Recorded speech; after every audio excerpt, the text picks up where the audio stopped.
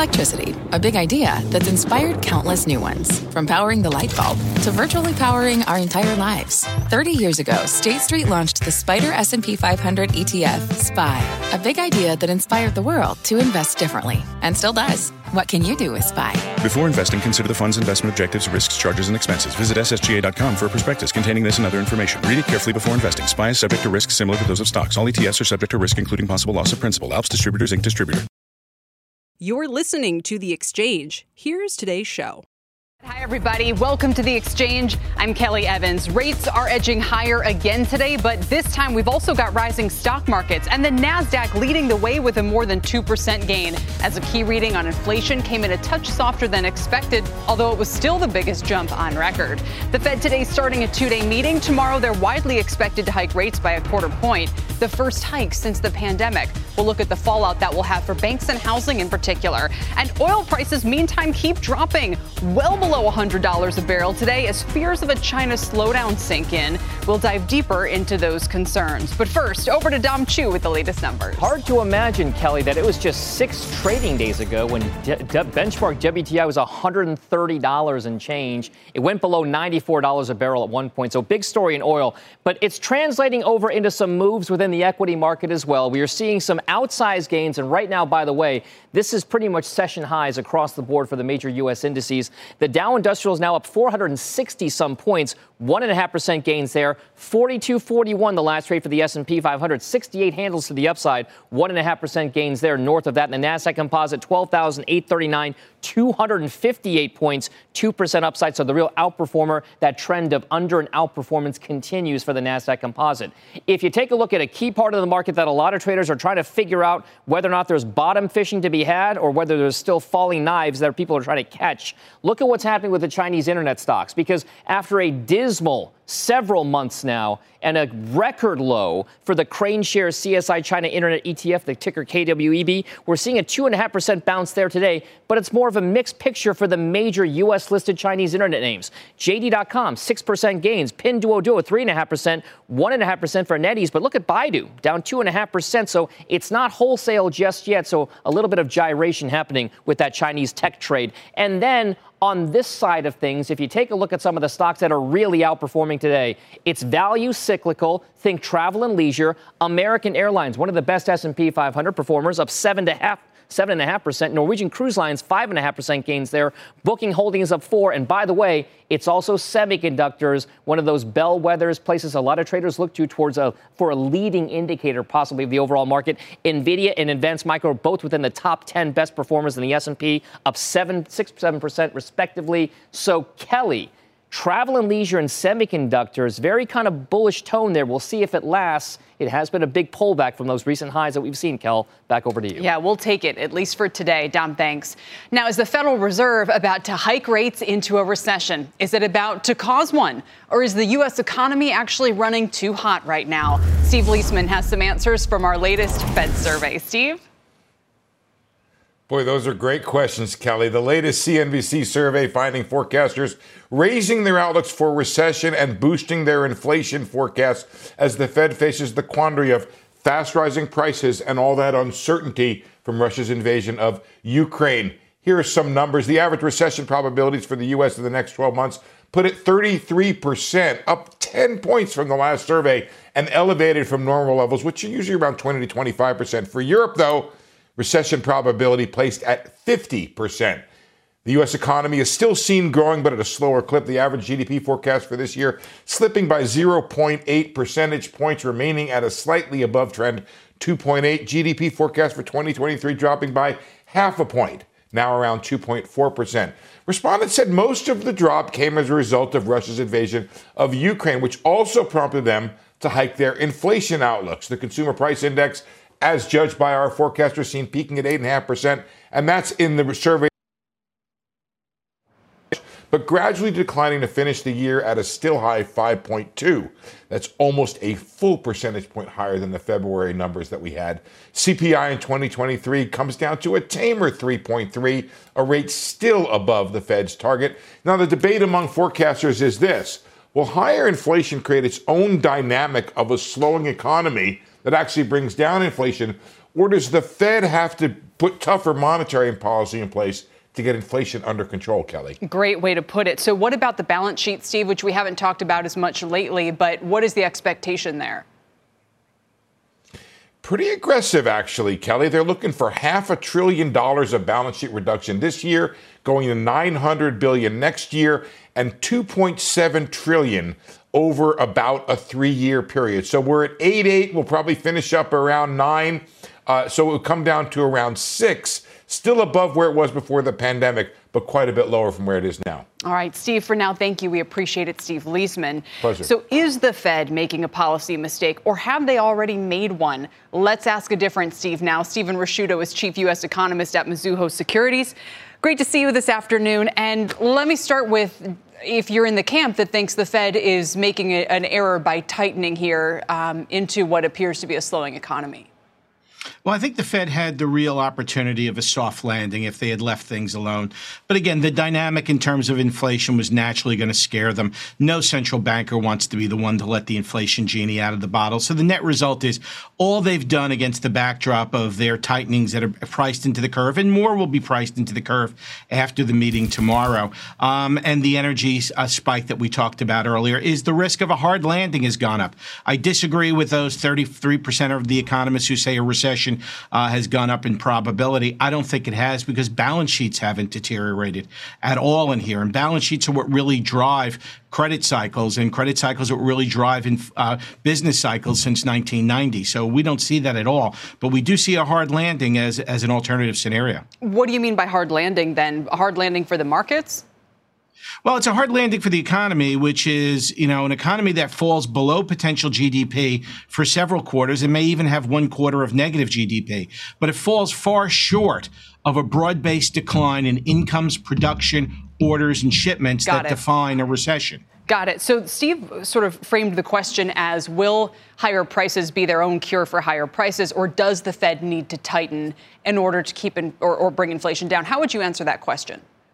Well, I think they needed to do some tightening, but they didn't need to do as much as priced into the marketplace. So I think there's a combination of some monetary policy tightening that is necessary, while a fiscal policy tightening is going on as well, because the budget deficit is dropping by about $1 trillion this year. But the uptick in inflation in and of itself is an additional drag on the economy, which was allowing them to potentially get to a soft landing scenario. I think the tightenings that are being priced into the marketplace now, and what will be additionally priced in as we go forward in here, are increasing the risk of a hard landing. All right. So, Steve, best guess for our investors and traders who are watching right now, dovish hike, hawkish hike tomorrow? I assume you're not in the no hike camp. Well, the market is going to take it as a hawkish hike. Right? No matter what this chairman says or does tomorrow, they're going to have to admit that 50 basis points was discussed. They're going to have to admit that balance sheet reduction was discussed. And where I think the Fed would make a real policy mistake was if they would go to an aggressive balance sheet reduction. I don't care if they begin to pull back on the MBS portion of the portfolio, but going about actually pulling back on the Treasury portion of the portfolio while they're also raising interest rates, I think would be the real policy mistake environment. That's what I think could trip over themselves and create some kind of financial dislocation that forces them to reverse gears quickly. All right. So elaborate on that point for just a moment. Then, if you don't think they should go the route of reducing the balance sheet right away, what would that mean for the economy? Well, again, I don't mind the MBS portion coming down, and that could be anywhere from $70 to $100 billion per month. So going back to the numbers Steve Leisman laid out earlier in terms of the amount that people are expecting the balance sheet to go down over the next 1 or 2 years, it's very consistent with that kind of just letting the MBS portfolio roll off. It's the Treasury portfolio that's much more of a concern for me, because there's a lot of uncertainty that's been created in this economy. There's a lot of new financial institutions that have been created, or quasi-financial institutions that have been created in this economy. And I think the system needs inherently more reserves in the system to function smoothly. One of the reasons why the market movements have been so orderly in here is because of the amount of liquidity that's in the system. And I think if you had been reducing the liquidity that was in the system, you might have discovered that a lot of these market movements that we're going through and the fallout from them would have been much more contagious than we've been seeing. That is a fascinating take I haven't heard before. Appreciate you joining us today, Stephen, to talk about it. Thanks for your time. Pleasure. Stephen Rasciuto with Mizuho Securities. And a quick programming note, we'll have a very special edition of the Exchange and Power Lunch tomorrow from outside the Federal Reserve, starting at 1 p.m. Eastern Time ahead of this highly anticipated rate decision. In the meantime, one welcome development for the economy is the drop in oil prices. Or is it? WTI is closing in on its 50-day moving average of around $92 a barrel. We haven't been down to that level since the first trading day of the year. We've given up most of the gains already since the Ukraine invasion, but concerns about slowing Chinese demand have been behind the recent declines. Let's bring in Pippa Stevens with the latest. Pippa? Hey, Kelly. A huge reversal with crude essentially giving back the gains from the last 2 weeks. As one person told me, this market has been trading exclusively on emotion, fear on the way up, and then hope on the way down, as there are now indications supply disruptions might not be as bad as once feared. Now, the trend has been lower, but we've seen heavy declines the last 2 days, and oil's down around 10%. Several factors are weighing: ongoing talks between Russia and Ukraine, a potential demand hit in China amid lockdowns, a possible Iran nuclear deal, as well as traders who were using oil as a hedge unwinding those positions. The latest fund manager survey from Bank of America shows oil is now the most crowded long trade, overtaking tech. So for oil, we're now back to where we were prior to Russia's invasion. Oil spiked above 100 the day the war broke out. WTI then climbed up to 130.50, while Brent reached 139.26. So now, Kelly, we're down more than $30 in a little over a week. It's not the decline from 130 that amazes me. It's the fact that we're back to where we were before the invasion. So we've stopped importing, or we will soon stop, but the market's pricing it in, Russian barrels. We're trying to figure out how to replace them. And the market is back to where we were before all of this happened. I mean, that's pretty shocking. Yeah, and I think what it really shows is that these are people who are not usually active in the energy market. All of this knee-jerk reaction, both on the way up and then this dramatic way down. I mean, these 8% volatility swings, that's not normal. And so this is people who don't actually necessarily know what's going on. We don't have new indications, and this is just trading all over the place. But I'm glad that you had that stat from the fund manager survey, because how many times have we heard people in the past couple months say, look at the spread between energy and tech, 50 percentage points this year, right as it became the main consensus. Now it's gone the other way. The question is whether this reset allows for it to, consolidate and maybe head back towards, I'm sure what Goldman and others would say is still the tightest physical market that we've had in years. Absolutely. And also, nobody wants oil at 130. I mean, yes, companies make a lot of money, but they don't want that. They have the administration on their back. They don't want that. If they can break even at $30 or $40, WTI at 80 is great. So it's not actually good for anyone. And so people are just very active in this market right now, trying to figure out where it goes next. Absolutely. Pippa, we appreciate it. Thank you. Our Pippa Stevens. Coming up, a little more than 24 hours from the big Fed decision. We'll break down the names most exposed to rising rates among the banks and home builders in particular. Plus, the Hong Kong market plunging to its lowest level since 2016. Among the worries, could Chinese companies feel the sting of sanctions if Beijing offers Moscow more assistance, and what it means for investing in China? And as we head to break, a quick check on the markets. We're seeing gains across the board, led by a 1.5% increase for almost 2% increase for the Nasdaq right now. S&P up 1.5%, crude down by 5%, 10-year 2.13. We're back in a moment. What's on the horizon for financial markets? At PGIM, it's a question that over 1,400 investment professionals relentlessly research in pursuit of your long-term goals. Specialized across asset classes, but united in collaboration, our teams provide global and local expertise. Our investments shape tomorrow, today. Pursue your tomorrow with PGIM, a leading global asset manager. This podcast is supported by FedEx. Dear small and medium businesses, no one wants happy customers more than you do. That's why FedEx offers you picture proof of delivery, packageless and paperless returns, as well as weekend home delivery to 98% of the U.S. on Saturday and 50% on Sunday. See the FedEx service guide for delivery information. FedEx Ground service is also faster to more locations than UPS Ground. See what FedEx can do for your business. Absolutely, positively FedEx.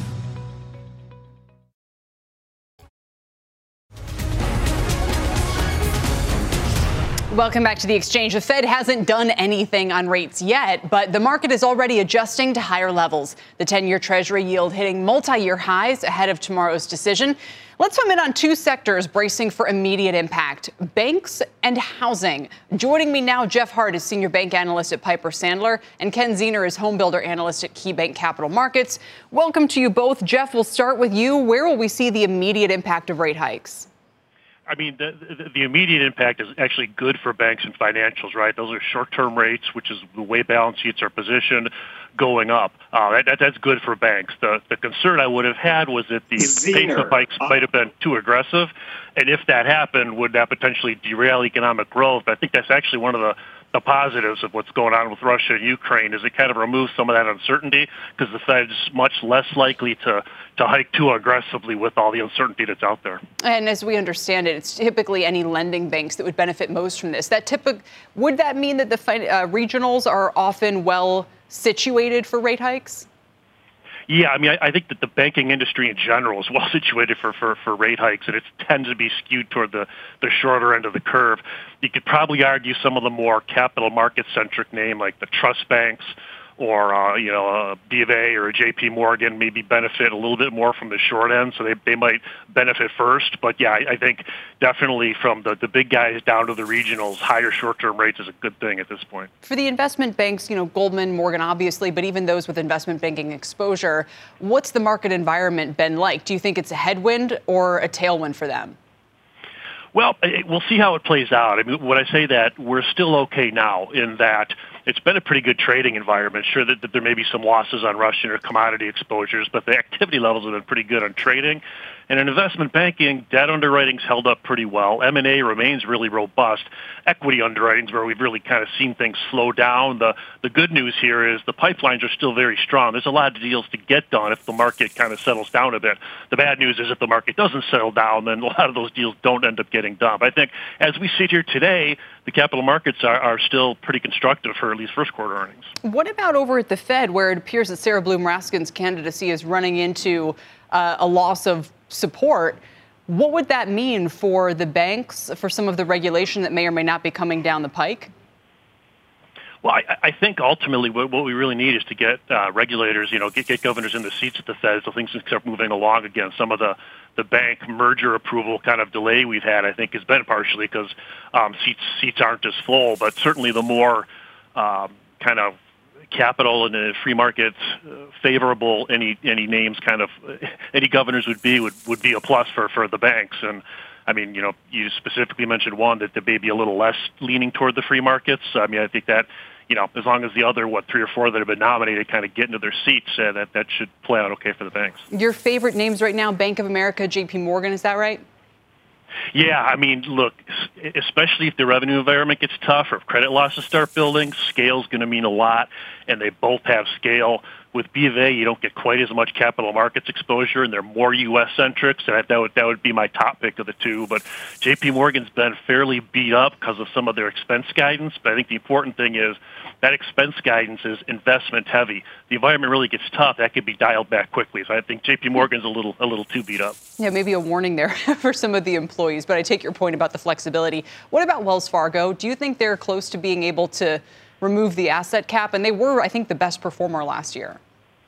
Yeah, I mean, to be fair, my associate Scott Seifers covers Wells Fargo, but I think our thinking there is that they're moving in the right direction. And if you're looking for kind of the value bank that's moving in the right direction, that's where you're kind of getting large cap people drawn to. Probably a little bit less so towards Citigroup, which is kind of another valuation-based bank. But at the end of the day, I think Charlie Scharf and company will get things working at Wells Fargo. It's a bit more a matter of when as opposed to if. Quick final word. Does it matter, or what would you say about the near-term market impact of a hawkish versus a dovish hike tomorrow, and any headwinds that might create for the financials? I think what we'll hear tomorrow is, 25% basis hike, and I think they'll be leaving their options open, which is what they should do, and I think that would generally be good for the market. I mean, it's interesting that the futures market is, I think, factoring in 6 or 7 hikes now, but it seems in more of my investor conversations, investors are still more in the 3 or 4 hike camp, so any indication they give that maybe the hikes won't be as aggressive as the futures market is projecting would be a positive. All right. Jeff, thanks. We appreciate it. Thanks for your time today. Good to be on. Thank you. Jeff Hart with Piper Sandler. Let's turn now to the builders, which are down about 20% this year, even in this super strong housing market. Mortgage rates have been on the rise, though. Today's 30-year fixed is just under 4.4%. Ken Zener from KeyBank now, he just lowered his price targets on KB, Lennar, and Toll Brothers, citing the Fed tightening set to begin this week. Ken, this has been a big theme of yours, and this underperformance is striking this year. Will it come to an end here or not? Afternoon, Kelly. Thanks for having us on. We looked at within our WOW thesis, which is wall of worry, how macro concerns can supersede strong fundamentals. What has happened this year so far. We do expect the home builders to maintain their weakness. That's our price target revisions, simply because the builders have never bottomed prior to a Fed tightening cycle starting. And I know the 10 years moved, but historically the builders find a bottom roughly at the last quarter of the Fed tightening cycle. Wow. Well, this could be a 2-year-long tightening cycle if the economy holds up. Yeah. And we've had a lot of conversations around, if you look at the builders, trading anywhere from 3 to 5 times earnings, historically a low valuation. The group is, just a little over 1 times book.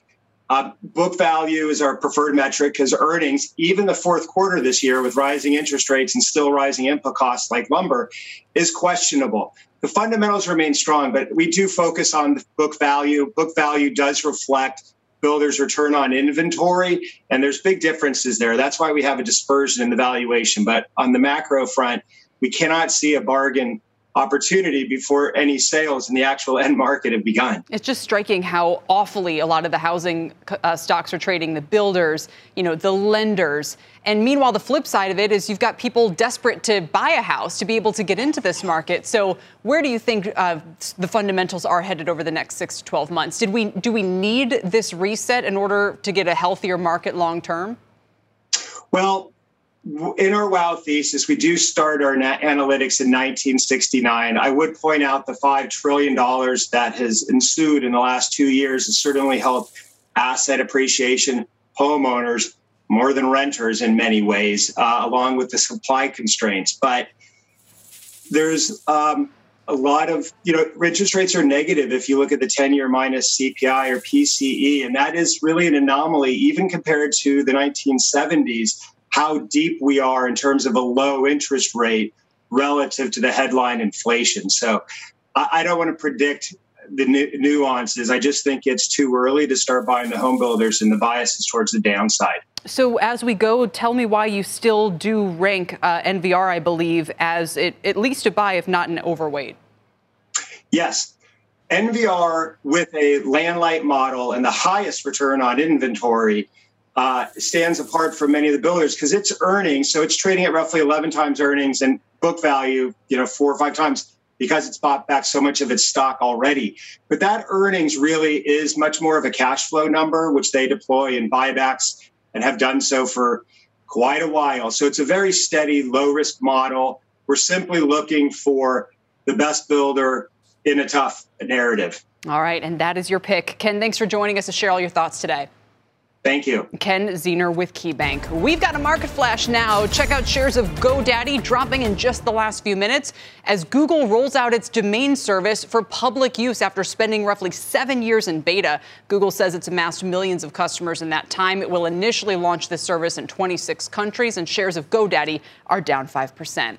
Still ahead, Apple breaking below its 200-day moving average for the first time since June. We'll look at one under-the-radar threat lurking overseas that could hurt their bottom line. Plus, a big reversal from Barclays that could signal a change in the bank's risk appetite, and we'll tell you what it means for your money. As we head to break, a quick look at the Dow heat map with Disney, P&G, and McDonald's leading the way. We're back after this. This podcast is supported by FedEx. Dear small and medium businesses, no one wants happy customers more than you do. So you need a business partner just like you. Like FedEx, who understands your passion for serving your customers because they have the same commitment towards you. That's why FedEx offers you picture proof of delivery, packageless and paperless returns, as well as weekend home delivery to 98% of the U.S. on Saturday and 50% on Sunday. See the FedEx service guide for delivery information. What's more, FedEx Ground is faster to more locations than UPS Ground. Trust FedEx for timely deliveries. See what FedEx can do for your business. Absolutely, Positively FedEx. With the Wells Fargo Active Cash Credit Card, you can earn unlimited 2% cash rewards on purchases you want and purchases you need. That means you earn on what you want, like trying out that new workout class, and 2% cash rewards on what you need, like a foam roller for your sore muscles. That's the beauty of the Active Cash Credit Card. It's ready when you are, with unlimited 2% cash rewards. The Wells Fargo Active Cash Credit Card. That's real life ready. Terms apply. Learn more at wellsfargo.com/activecash. Welcome back to the Exchange, everybody. Broad-based strength in stocks today ahead of the Fed's decision tomorrow. We're up 498 at the highs for the Dow. We're up 439, and the NASDAQ trying to recapture some of its losses. Here are some of the movers this hour. The airline stocks moving higher after a number of carriers raised their revenue guidance and said they've seen a travel rebound following Omicron. The move lower and oil prices also giving them a lift. As Dom pointed out earlier, American and Delta are up more than 7% today. And Peloton is jumping. It was initiated with an outperform and a $40 price target at Bernstein. The firm saying a new CEO, tighter belt, and a new supply chain will make the company an unlikely hero after its recent fall from grace. Peloton just under 22, up 8% today. And shares of Tesla also moving higher. The company announcing more price hikes in the U.S. and China. Its second increase in less than a week after CEO Elon Musk said EV makers are facing significant inflation pressure. Remember, they already raised prices a lot last year. The shares are up 3% to $7.89. And as the Fed gears up to hike this week, CNBC Pro ran a screen and found that utilities tend to outperform the S&P as rates rise. Among the top 10 performers post hikes, NRG, NextEra, Exelon, and Duke. NRG has seen an average 11% move higher in the month after the hikes. For the full details, go to CNBC Pro. Over to Rahel Solomon now for a CNBC News update. Rahel? Hi, Kelly, and here's what's happening at this hour. Ukrainian President Zelensky says that Russian strikes hit 4 multi-story buildings in Kyiv and killed dozens of people today. The mayor of Kyiv says that fighting back against the attacks is about more than just defending Ukraine. Unity around Ukraine is very important because we fighting not just for our city. We fighting right now not just for our country. We fighting all together for our values, our principles. Meantime, Fox News says that its veteran cameraman, Pierre Shishevsky, has died. His vehicle came under fire outside Kyiv yesterday. Correspondent Benjamin Hall was also injured in the attack and remains in the hospital.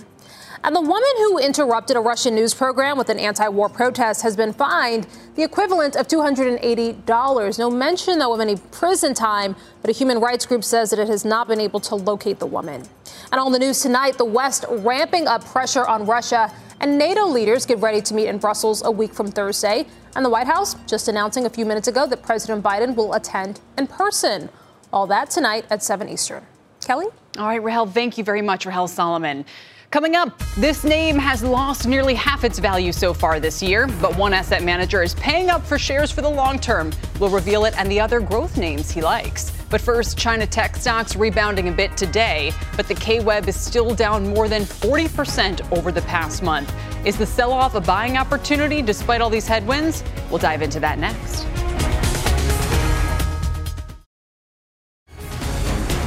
Welcome back, everybody. Chinese stocks getting hit hard again today. The Shanghai Composite dropping nearly 5% to extend its recent losses. It's down almost 16% so far this year. And with further government crackdowns looming, combined with the current COVID case spike, the tech names, they're getting whacked especially. Didi's off 90% from its highs. Baba's down 70%. JD down by more than half. My next guest says the sell-off is revealing both winners and losers. We know about the losers. Joining me now is Jonathan Brodsky. He's the principal and founder of Cedar Street Asset Management. Jonathan, welcome. So who are the winners here that you see? Yeah, so I think that when you look at the sell-off that has accelerated over the last couple of days, I think for your viewership, should recognize there's actually 3 different components to this. The first is ratcheting up, obviously, of the Omicron cases in China, which is a concern. Recently, Shanghai and Shenzhen have been shut down. That has an impact on tech names because of a lot of production that's coming out of there. And then we have the regulatory risks that have been paramount now for a number of months, specifically around the US-listed Chinese tech names, as well as the data-driven technology names in China. And then the third is the geopolitical risk that has manifested itself around Russia's invasion of the Ukraine. And a lot of asset managers were burned by Russia in particular and are looking at the geopolitical risk in China and saying, I better sell now rather than wait to see if there's any ratcheting up of those circumstances. Yeah. So these have all kind of resulted in where we are now. Which is to say, you guys are saying sort of look away from U.S. listed Chinese stocks to limit regulatory exposures, avoid mega cap Chinese banks, avoid mega cap technology. So what do you want to be exposed to here? Yeah, so I think that, from our perspective, there's a little bit of a sea change that's going on, driven somewhat by this regulatory shift that's happened in the U.S., and we've seen a lot of news on that recently. We're recommending our clients move their China exposure specifically to Hong Kong and the surrounding markets like Taiwan and Singapore, because the regulatory risks are much more reduced there. We also think there's a lot of opportunity that's popping up in the market around megatrends, for example, environmental, electrification, robotics, et cetera. There are quite a bit of opportunities, but the issue is the flows are likely to get worse around index funds and ETFs in the United States, and therefore the local exposure is something that we would recommend. So tell me why, when I see that the Hong Kong market is at a 6-year low, do you think that's warranted? Is it because we've seen COVID? I mean, Hong Kong has the highest death rate in the world right now from COVID, a population that is surprisingly low in terms of its vaccination rates. And then there's so many other factors going on. Do you get exposure now because, the market has done this reset, or do you wait? Yeah, so I think that comes down to kind of investors' views on the future as it relates to somewhat what we talked about earlier in this conversation.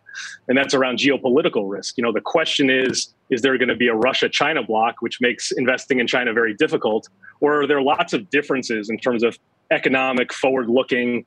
Xi's up for renomination this year. Stability in China has historically been paramount.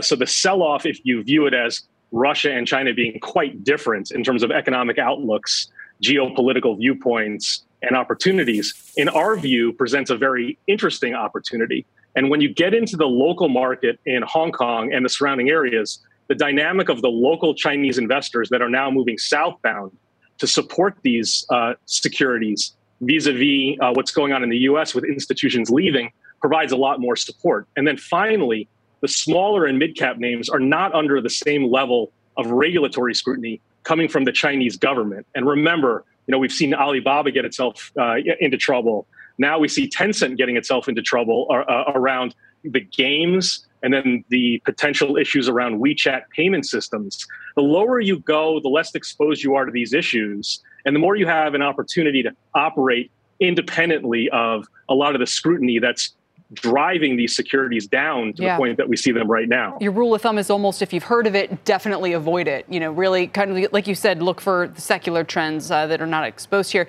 Just can you give a final thought? I mean, people are starting to look at the performance of Chinese stocks basically since they've been available for global investors over the past 30 years, and they're seeing very poor returns. Why bother?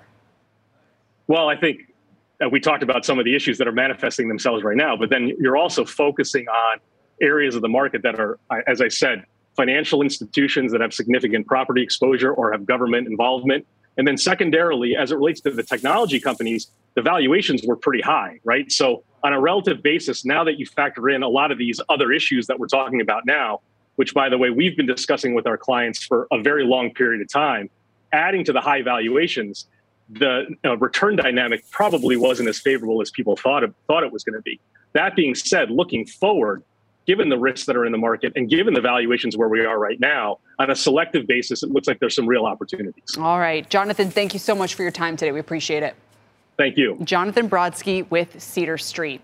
Still ahead, Barclays suspending the issuance of 2 trading products linked to oil and volatility. What it could indicate about their risk outlook next. And tonight is the debut of CNBC's special digital series, Women in Wealth, bringing together female investors, journalists, and other experts to help women take charge of their financial futures. Join Seema Modi, along with guests including the Today Show's Gene Chatsky and Fast Money's Karen Feinerman at 8 p.m. Eastern tonight at twitter.com/CNBC.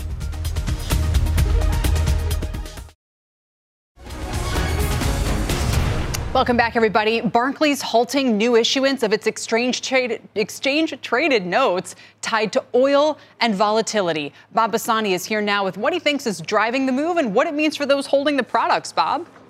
It's a little complicated, Kelly. One of these ETNs is tied to the CBOE volatility index, or the VIX, as we talk about it all the time. The symbol is VXX. And another one is tied to an index of crude oil futures. The symbol is OIL, oil. That makes sense. Barclays said it ran out of, quote, issuance capacity and that it would halt creations indefinitely. Now, it's not clear exactly what that means, but it's likely the risk was getting too high for Barclays. So an exchange-traded note is a debt instrument. It's issued by a bank. In the case of the VXX, the ETN tracks an index with exposure to futures contracts on the CBOE volatility index. In this case, it's a blend of the front month and the second month futures contracts.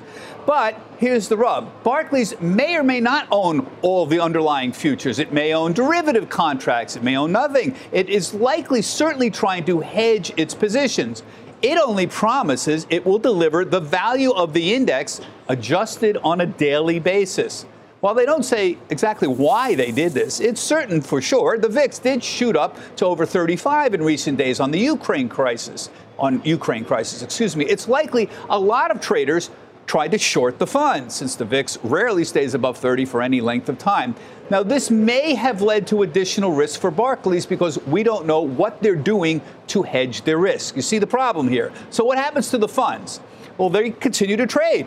But because there's no new shares, it is essentially acting like a closed-end fund. And like a closed-end fund, it may trade at a premium or a discount to its net asset value. In this case, it seems like it's trading at a premium. You know, Kelly, this is a big problem. With exchange-traded notes in general, we've had problems with them for years. They're not transparent.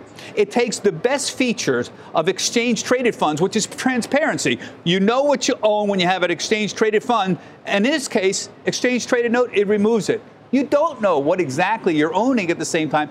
What you get is a promise, and it's easy for the bank to suddenly, or any bank to suddenly, suspend creations. This has been controversial for many, many years, Kelly. Yeah, as you put it earlier, they are 2% of the volume of exchange-traded products and 98% of the problems, all these ETNs and leveraged and inverse ETFs. Let me ask you this, Bob. Could these products exist as ETFs?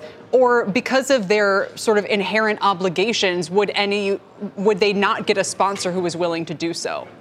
No, sure. You can have there are ETFs that exist that own straight futures contracts, and there are a number of them that do. For whatever reason, banks issue these because they feel they can be profitable. Again, the key point here is that these are essentially notes that are issued by the banks. They may or may not necessarily own all the underlying products, and in some cases, they may certainly be trying to hedge them. So this is the problem, trying to figure it out. Obviously, Barclays felt they had some kind of risk here. It may be associated with the risk that they were taking when they were trying to hedge their positions against these futures contracts. We don't know. They're not telling us, so it would be helpful if we knew. But it's a problem with the way the product is structured. It's not a problem with the VIX or a problem with Barclays. It's just the way that the exchange-traded note product itself is structured. And their lack of transparency on top of the product's lack of transparency isn't helping right now. So we'll see if we can learn anything more. Do we really need all these products? Is the question. Do we need leveraged inverse 3 times oil ETFs, for example? Does the world really need all that? Look at the confusion of these products. It's in my create. 401k, Bob. What are you talking about? No, you've done a great job highlighting the risks here, especially if you're trying to hold these over the long run. Bob, for now, we appreciate it. Okay. Our Bob Bassani reporting from the NYSE. Still ahead, a lighter than expected PPI report helping stocks today. This, as recent data from AAII shows bearish sentiment is at a near decade high. We have names to buy if a global recession is on the way.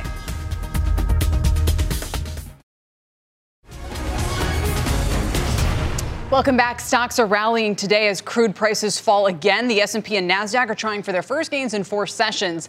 But it all comes as market sentiment is at historically low levels. According to Bank of America's March Fund Manager Survey, cash reserves hit their highest level since the onset of the pandemic 2 years ago. Growth optimism dropped to its lowest level since July of 2008.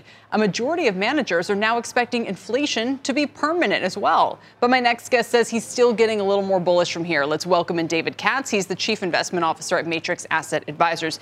David, just to be clear, do you think we're going into a global recession? We do not believe we're going into a global recession. We do think we'll probably have a temporary global slowdown. The U.S. economy is going to buck that and still be pretty good. But we think if you go back to that survey, the sentiment is negative across the board. If you look at it historically, a lot of times when you get this negative, it's closer to a turning point. So we look at it as a contrary indicator. All of this cash, all of this significant concerns about inflation, acting as if it's going to be here forever. We think that a lot of these things are shorter term in nature, and we think if you have a 9 to 12 month time horizon, this is a very good opportunity to be putting money to work in the stock market. Yeah, you say we think there are a lot of great, and in all capital letters, great buys here. So would love to know, what are the ones for you that come to mind where you think people can start buying at these levels? So we would have a barbell of some very beaten down growth stocks and then some value stocks. On the growth side, we like Google, Microsoft. PayPal has been killed. It's down from 300 to 100. It's at 17 and a half times next year's earnings. We think that's a great price for a growth company. On the value side, we like things like Goldman Sachs, Qualcomm, TE Connectivity, and Zimmer. All of them are really good companies, good long-term prospects, selling at 15 to 17 times earnings. Generally, if you can buy a really good company at that price, you're going to do well. The key is try not to look at them over the next 2 weeks, next month. But we do think 6 to 12 months down the road, you're going to be very happy that you bought each of these. Although it is, you're not an economist, but it's worth pointing out that your view is predicated on a view that we keep growing. The inflation problem is not as bad as feared. You almost have the Goldilocks view versus a stagflation view that has people right now getting spooked out of the stock market. You can always sound a lot smarter sounding very negative because there are lots of things out there that really concern us, but we generally think we're going to muddle through it. We were concerned about inflation about 6 months before everybody else was. We were speaking with a lot of companies, a lot of consumer product companies that had identified it as a big problem last January, February, March. So 18 months ago. We think that there's going to be a light at the end of the tunnel, and by late summer, early fall, inflation is going to be trending lower, probably back to the 4 or 5% level, and by year end, under 4%. So we think it's manageable. The economy is going to slow down, but it's going to be slowing down from a very robust pace. It's still going to be very healthy. The companies that we're talking to are talking about a very good outlook for their earnings over the next 12 and 24 months. What would you do with energy here? So we've been wrong on energy a few different times. So it wouldn't read too much into our insight. But we've had energy. We sold our Chevron a little bit earlier this year, but made a very good deal of money on it. We'd say from here on energy, we think there's a good likelihood that 12 months down the road, energy prices are going to be meaningfully lower. We think energy stocks probably are going to have a short-term peak about a week or 2 weeks ago. If you look at Exxon, let's see, the last time it was this high was 2014. So we think if you look out 6 or 12 months, Exxon's going to be lower than it is today. Chevron is the best in the oil patch, but we think that it's fully priced here. So we think there are lots of places to make a lot of money in the market. We think probably the commodities and the oil companies at the higher end of their trading range. So not today, but into strength when you have another melt up, when energy prices melt up, we'd be taking profits from there and redeploying it into other areas of the market. Yeah, I love the clarity and the conviction there. Let me ask you, sort of throw you a final wild card, but there's people I very much respect who are both bullish on the home builders and bearish on them right now. Would you take a position here on either the home builders or the housing market in general over the next 9 to 12 months? We wouldn't. And again, we like to have a conviction and we like to understand what's going on with the company. So the home builders look inexpensive, but there are lots of crosswinds. In terms of the real estate market in aggregate, we do think that rates have moved up significantly in terms of mortgages, which cuts your purchasing power down by like 25 to 35%. It has not started to impact prices yet, but we do think there's going to be a slowdown in the housing market for sure in terms of housing prices. But in terms of the home builders, we don't have a conviction either way. Yeah, well, it makes me feel better because that's kind of how it, comes down, hearing everything that they're dealing with. David, it's going to be fascinating. Thanks so much for your time today. We appreciate your calls. Absolutely. Again, some value names, some growth names for his barbell portfolio. David Katz with Matrix Advisors. Still ahead, one new law could mean big fines for Google and Apple if they don't make changes to their app stores. We have the details next.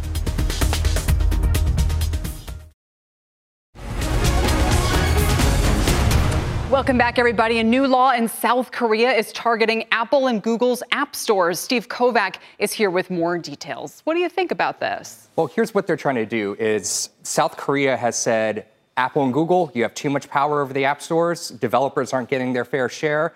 you have to stop this 30% cut thing or let them use their own payment systems. This is the stuff we've heard for the last 2 years, right? Sure. People begging for ways, alternative ways, the Fortnite situation, for example. Right. They just want more money out of the App Store. South Korea says, great. But here's the big but. Google has found a way to get around it, and they said, okay, we'll allow these alternative payments, but we're only going to shave 4% off that 30% we normally take. And Apple is still working out their own plan right now with South Korea, how they're going to comply, but I bet you it looks a lot like Google's. So in other words, Google's still going to take a 26% cut? Yep. Okay, so that can't possibly placate the South Koreans because it doesn't really solve the issue. Right, and we're already seeing something similar to this in the Netherlands, which has kind of a more narrow view of this, and it's only for dating apps. And right now, what Apple's doing there right now is they're effectively ignoring the rules and eating a €5 million fine just about every week because they're not complying with the spirit of the law. They're making developers put out a separate app. Now, I talked to Apple. They said they're working with the Korean regulators to come out with a plan. They've bragged a lot about how much they've been paying the developers, and that is true. They've cut the fees for a lot of developers, most developers, in fact. And it's 30% the first year and then 15% after that, right? And the new rule is, after all the scrutiny they've been giving, if you're a developer and you make $1 million or less per year, 15% flat, don't worry about the 30% thing. I'm still absorbing the fact that only dating apps in which country did you Netherlands. say? In the Netherlands. Yes, very narrow. Very narrow. Not going to probe that further. But so the obvious implications are if this kind of movement comes to the U.S. or comes to Europe, and on that front, it still feels like a major possibility. Exactly. And that's why Google and Apple have to be worried about this, and that's why they're doing everything they can to kind of skirt around it, because South Korea is the largest economy so far to put a law on the books just like this. And we know people here, Senator Klobuchar especially, have similar laws, and they're ready to get it out there. One point I think the companies have made in their defense effectively is that they are gatekeepers of an app store that allows you the trust when you download an app. I mean, we already have concerns about tracking, but think about, you don't want to bring stuff onto your phone that you really don't know about. Exactly, but that's also the payment thing, and where that argument kind of falls apart is it doesn't apply to, say, buying toilet paper on Amazon, because those are physical goods. So it would be curious to hear Google and Apple's reasoning why it's more secure to buy through their systems for digital goods versus putting my Amex in to buy the toilet paper on Amazon. Fair enough. Fair enough. Steve, we really appreciate it. Again, a big market to follow. What's the next sort of event we should be watching on that Klobuchar front? bill. Okay. Yeah, if that makes it through, they're going to be really worried. All right, Steve Kovac, we appreciate it very Thanks, much. That does it for The Exchange, everybody. Thanks for your time today. You've been listening to The Exchange. Make sure you're subscribed to get each episode every day. Same time, same place. With the Wells Fargo Active Cash Credit Card, you can earn unlimited 2% cash rewards on purchases you want and purchases you need. That means you earn on what you want, like trying out that new workout class, and 2% cash rewards on what you need, like a foam roller for your sore muscles. That's the beauty of the Active Cash Credit Card. It's ready when you are, with unlimited 2% cash rewards. The Wells Fargo Active Cash Credit Card. That's real life ready. Terms apply. Learn more at wellsfargo.com/activecash.